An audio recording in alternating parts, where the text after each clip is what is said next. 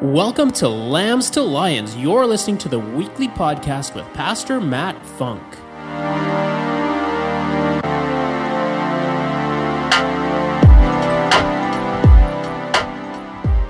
Amen. Man, we can do all that on 1 extra hour of sleep. I think that's the most energy we've ever got from this group on a Sunday morning at, what time? Well, my clock down there still says 8 o'clock. So, yeah, thank you, Jesus. Again, this is the day the Lord has made. We will rejoice and be glad in it. And man, we are doing a new series, Counting Stars. What is it that you are believing for? This is a vision series. Proverbs 29:18 tells us, without vision, we perish.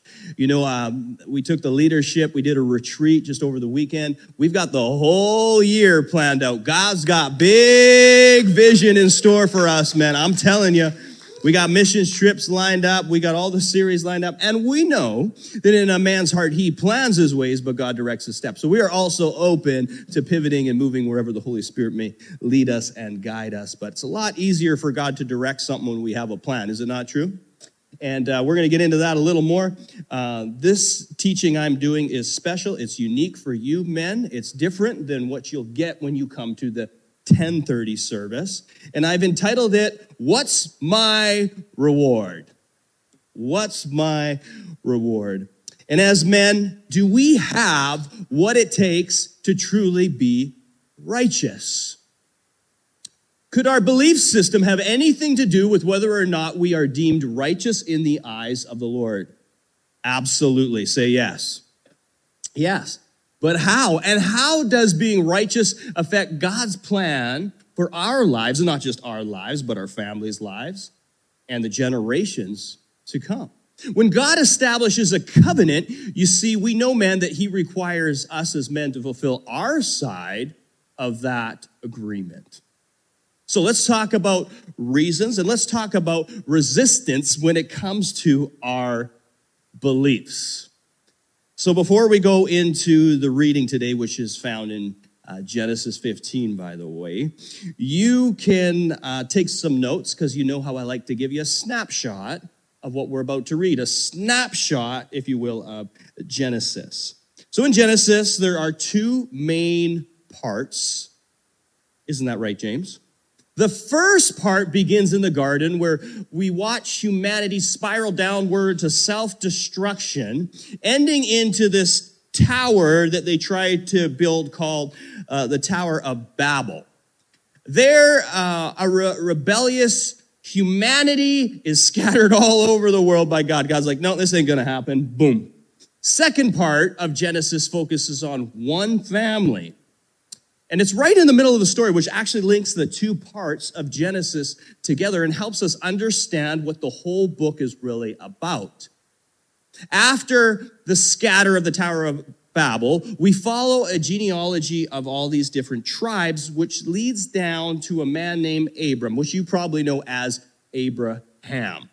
And this is where God starts making promises to Abraham in how he will make him a blessing through his family, and all the nations, everyone say all the nations will be blessed, and there will be a blessing through that family, through God's blessing. And here God is trying to restore humanity back to the goodness of what was in the garden, to the original intention with him and the world. Now, the second half is about this one family, and spoiler alert, you could read this and think, wow, this is just a great, perfect family. I'm going to learn from the family. No, it's a very dysfunctional family, which gives us all hope, right? That God can use anyone, so God can use us. And we can learn from both the dysfunction, the success, and the failures of this family, what to do and what not to do. And when they are obedient to God's word and they follow their end of the bargain, they get blessed. When they're not, they don't. It's not rocket science, but this family is so dysfunctional. Just to give you a snapshot on some of the dysfunction they go through, God gives Abraham his wife Sarah, and then Abram gives away his wife to these other men because he's in fear of his own life. Sarah gets impatient because you're going to see there's a promise about them having a child, and out of that child, they're going to have this whole nation's going to birth out of it. She gets impatient, so she takes matters into her own hands and gets the servant girl to sleep with her husband. Come on. That creates a whole other mess, doing it their way instead of God's way. And then down the road, you get Isaac, is finally born. This promised child is born, and then God challenges Abraham to sacrifice his son Isaac. Fast forward, he doesn't die. Okay, spoiler alert. Then you've got two other sons that come out of Isaac. You've got help me out, guys. You got Jacob and Esau. You got a hairy one, right, that likes to go out and hunt like all the other men. And then you got Jacob, who's kind of a mama's boy who stays in the tent, and he's a good cook. He's a good chef. And then he deceives his brother. Jacob deceives Esau, steals the blessing, and so forth. He's on the run. And that's what I mean. Not to get into how dysfunctional this family is, but why don't we start at the beginning part of it, when the promise is given to Abram, and what we can learn on his end of the promise, and what he needs to fulfill, and what God's promise has fulfilled and is continued on through us. Are you with me, men? Okay, so we can learn through all of this. So let's read Genesis 15. I believe there's 21 verses. So good, man. I love it. I love it. Okay, I hope you're taking notes already, because we learned about this rhema, the word of God. When it speaks to us, we read it, it just jumps out to us. That's for you. That's literally for you. There's a reason, and highlight it in your Bible. Take notes. We'll come back to it. Talk about it. Go for coffee with each other. This doesn't stop here. This is just the beginning. Someone say this is just the beginning.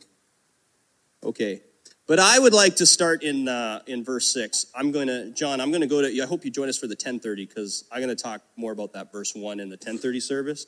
But verse 6, Abram believed the Lord, and he credited it to him as righteousness. I believe Rick read that. Rick read that. Righteousness is the quality of being right in the eyes of God. Okay, including character, nature, conscience, attitude, conduct, action, and command, word. Righteousness is therefore based upon God's standard. Okay, in Galatians 3, if you got your Bibles, you're taking lots of notes, I hope you are. In verse 5, Paul tells us that, so again I ask, does God give you his Spirit and work miracles among you by the words of the law, or by you believing what you have heard?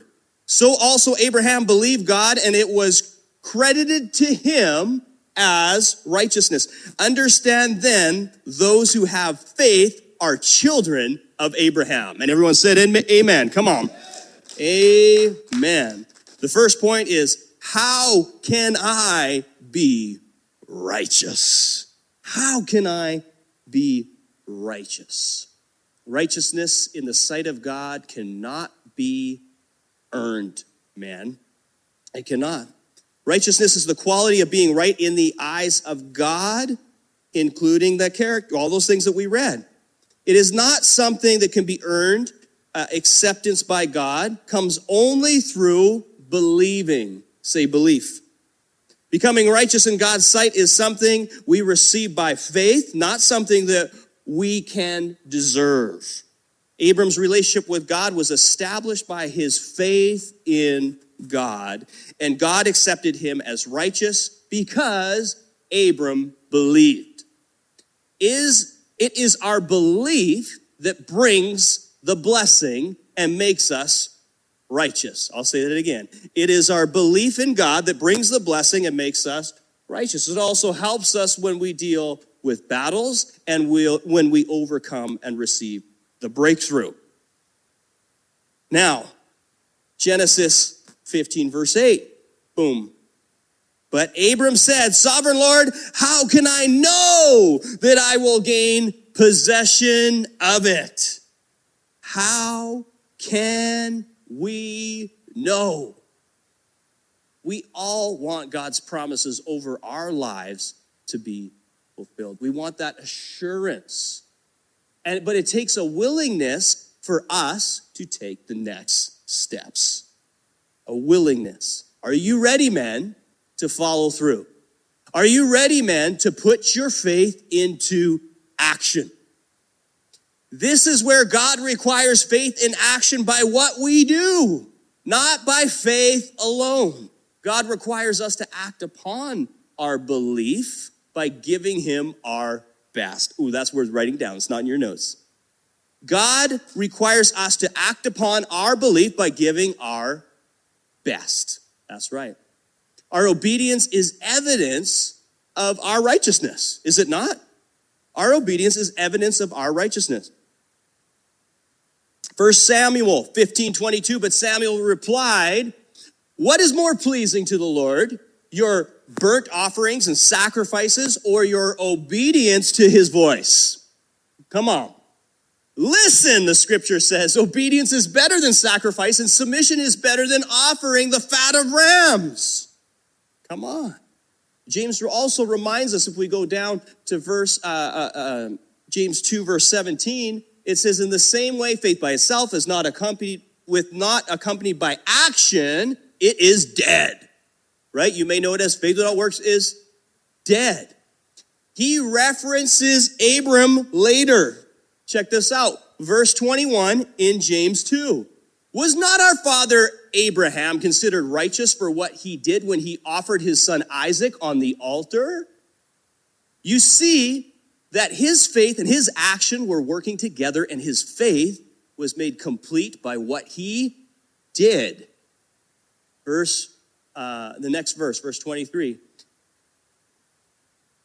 And verse 23 says, and the scripture was fulfilled that says, Abraham believed God, and it was credited to him as righteousness. There it is again.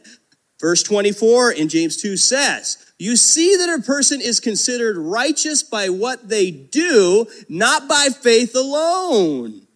Come on. Then we go to verse 11. Are you still with me, man? Okay, good. I figured you're awake for this. A lot of scripture today.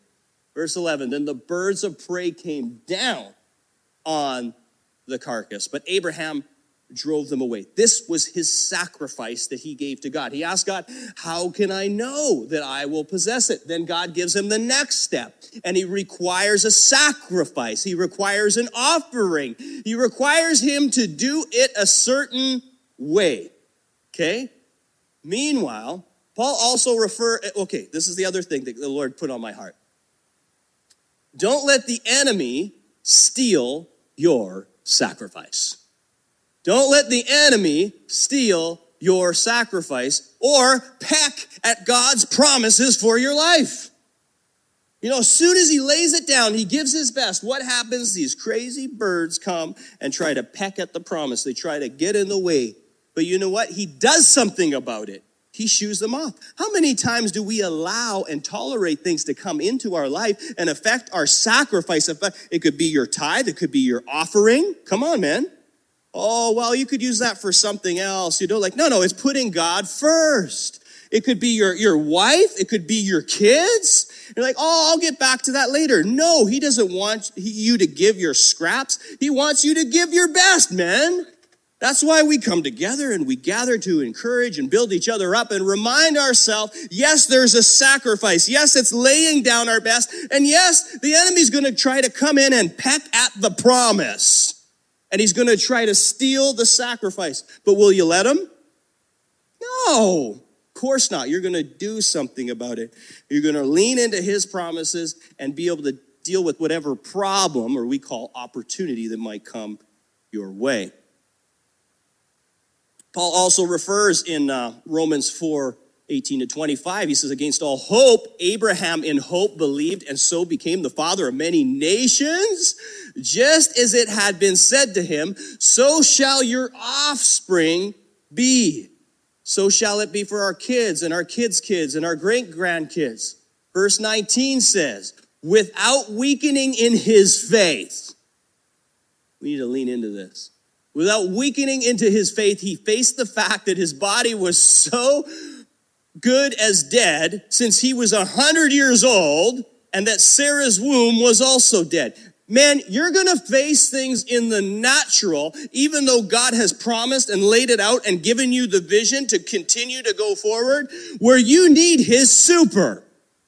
You need a miracle. You need God. And you shouldn't be surprised when it happens, when it looks like the bank account is dry, when it looks like there isn't any money coming in, when it looks like the doors aren't being opened. What you don't see is you're worrying about what God is already working on, that he has a plan and a purpose and it will prevail because it's true in his word.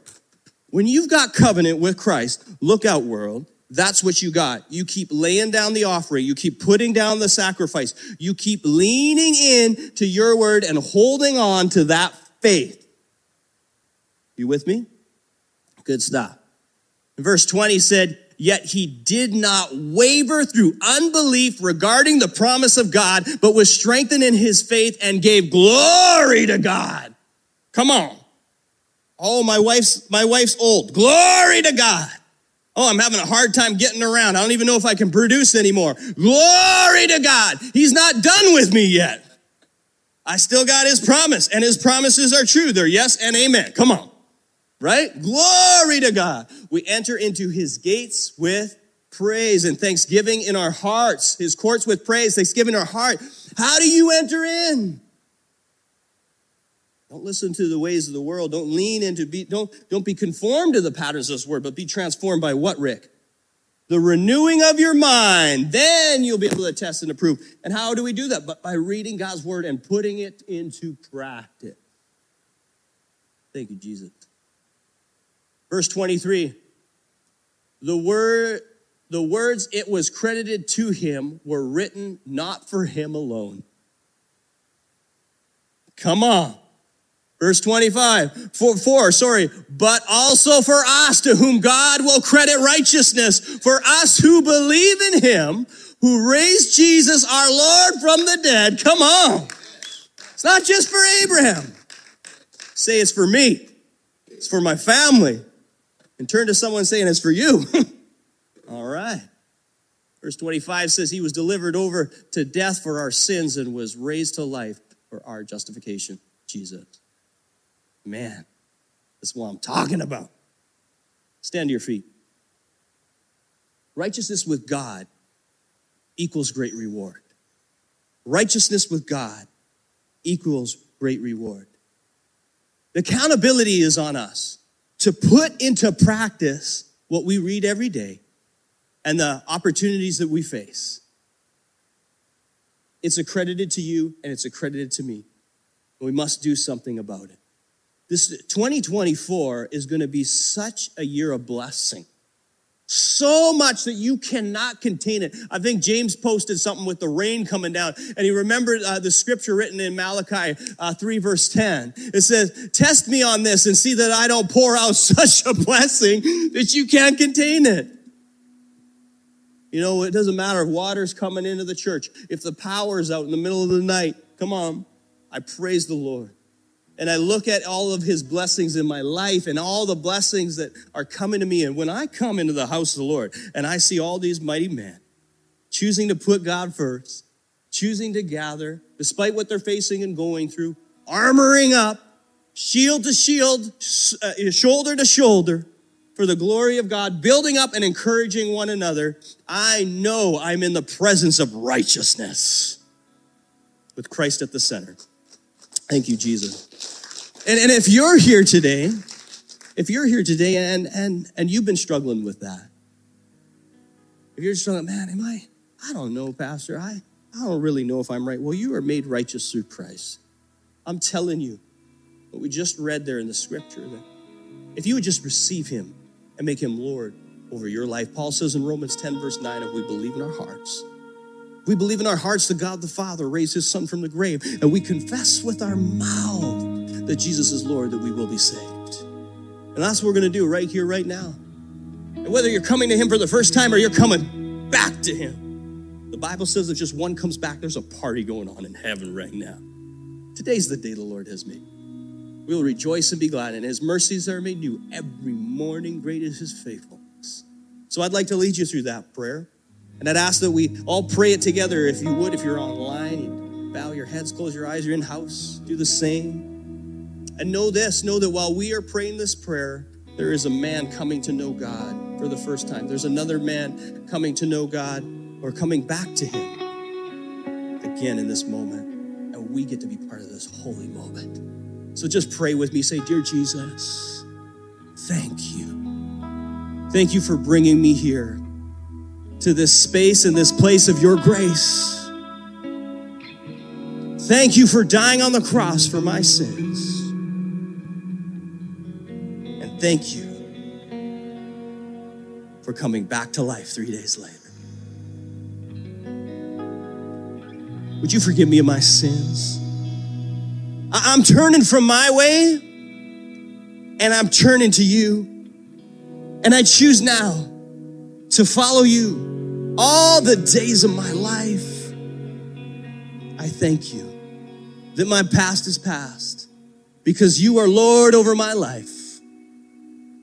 And today's a new day. In Jesus' name. Just stay in the moment, if you would, eyes closed, heads bowed in a moment. If you prayed that prayer, whether it was for the first time or your comeback moment today, on this glorious day the Lord has made, just put your thumb up and say, thank you. Come on. Praise you, Jesus. Right on. Same if you're online right now and you're listening or you're following, you could just shoot an emoji my way with a thumbs up. Say, Pastor, that was me. Private message me. I just love to celebrate with you. Thank you, Lord. Thank you, Lord, for your word today. Thank you, Lord, that it speaks life to us, reveals things that are in our heart. Lord, may we walk as righteous men. May we be like our father, great father Abraham. May we learn from his family, and despite the dysfunction, may we know our destiny.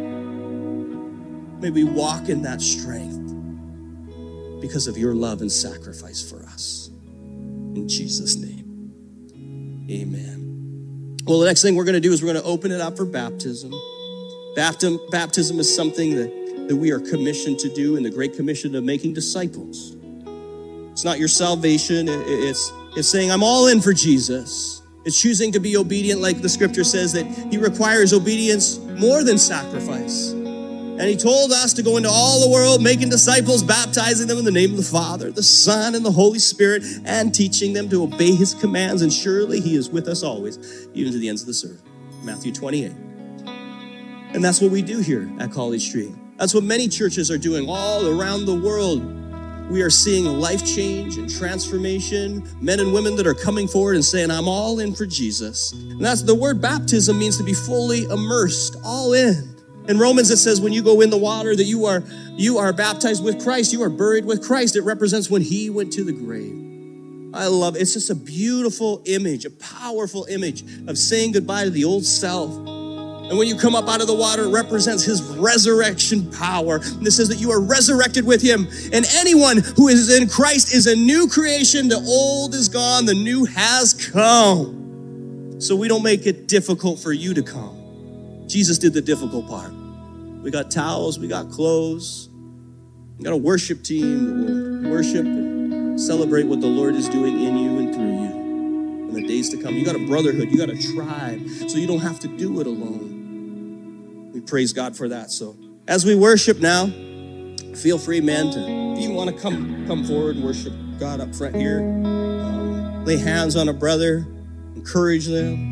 If you want to come forward and be baptized, now is your time. I'll be standing there worshiping as well. But let's just give praise to our amazing Lord and sing. Thank you for tuning in today, and thank you for continuing to partner with us and for giving so generously to this ministry. If you would like to find out more about how you can partner with us, visit our website at www.wherepeoplematter.church and click the giving link. And don't forget to subscribe and share this with your friends. See you next time.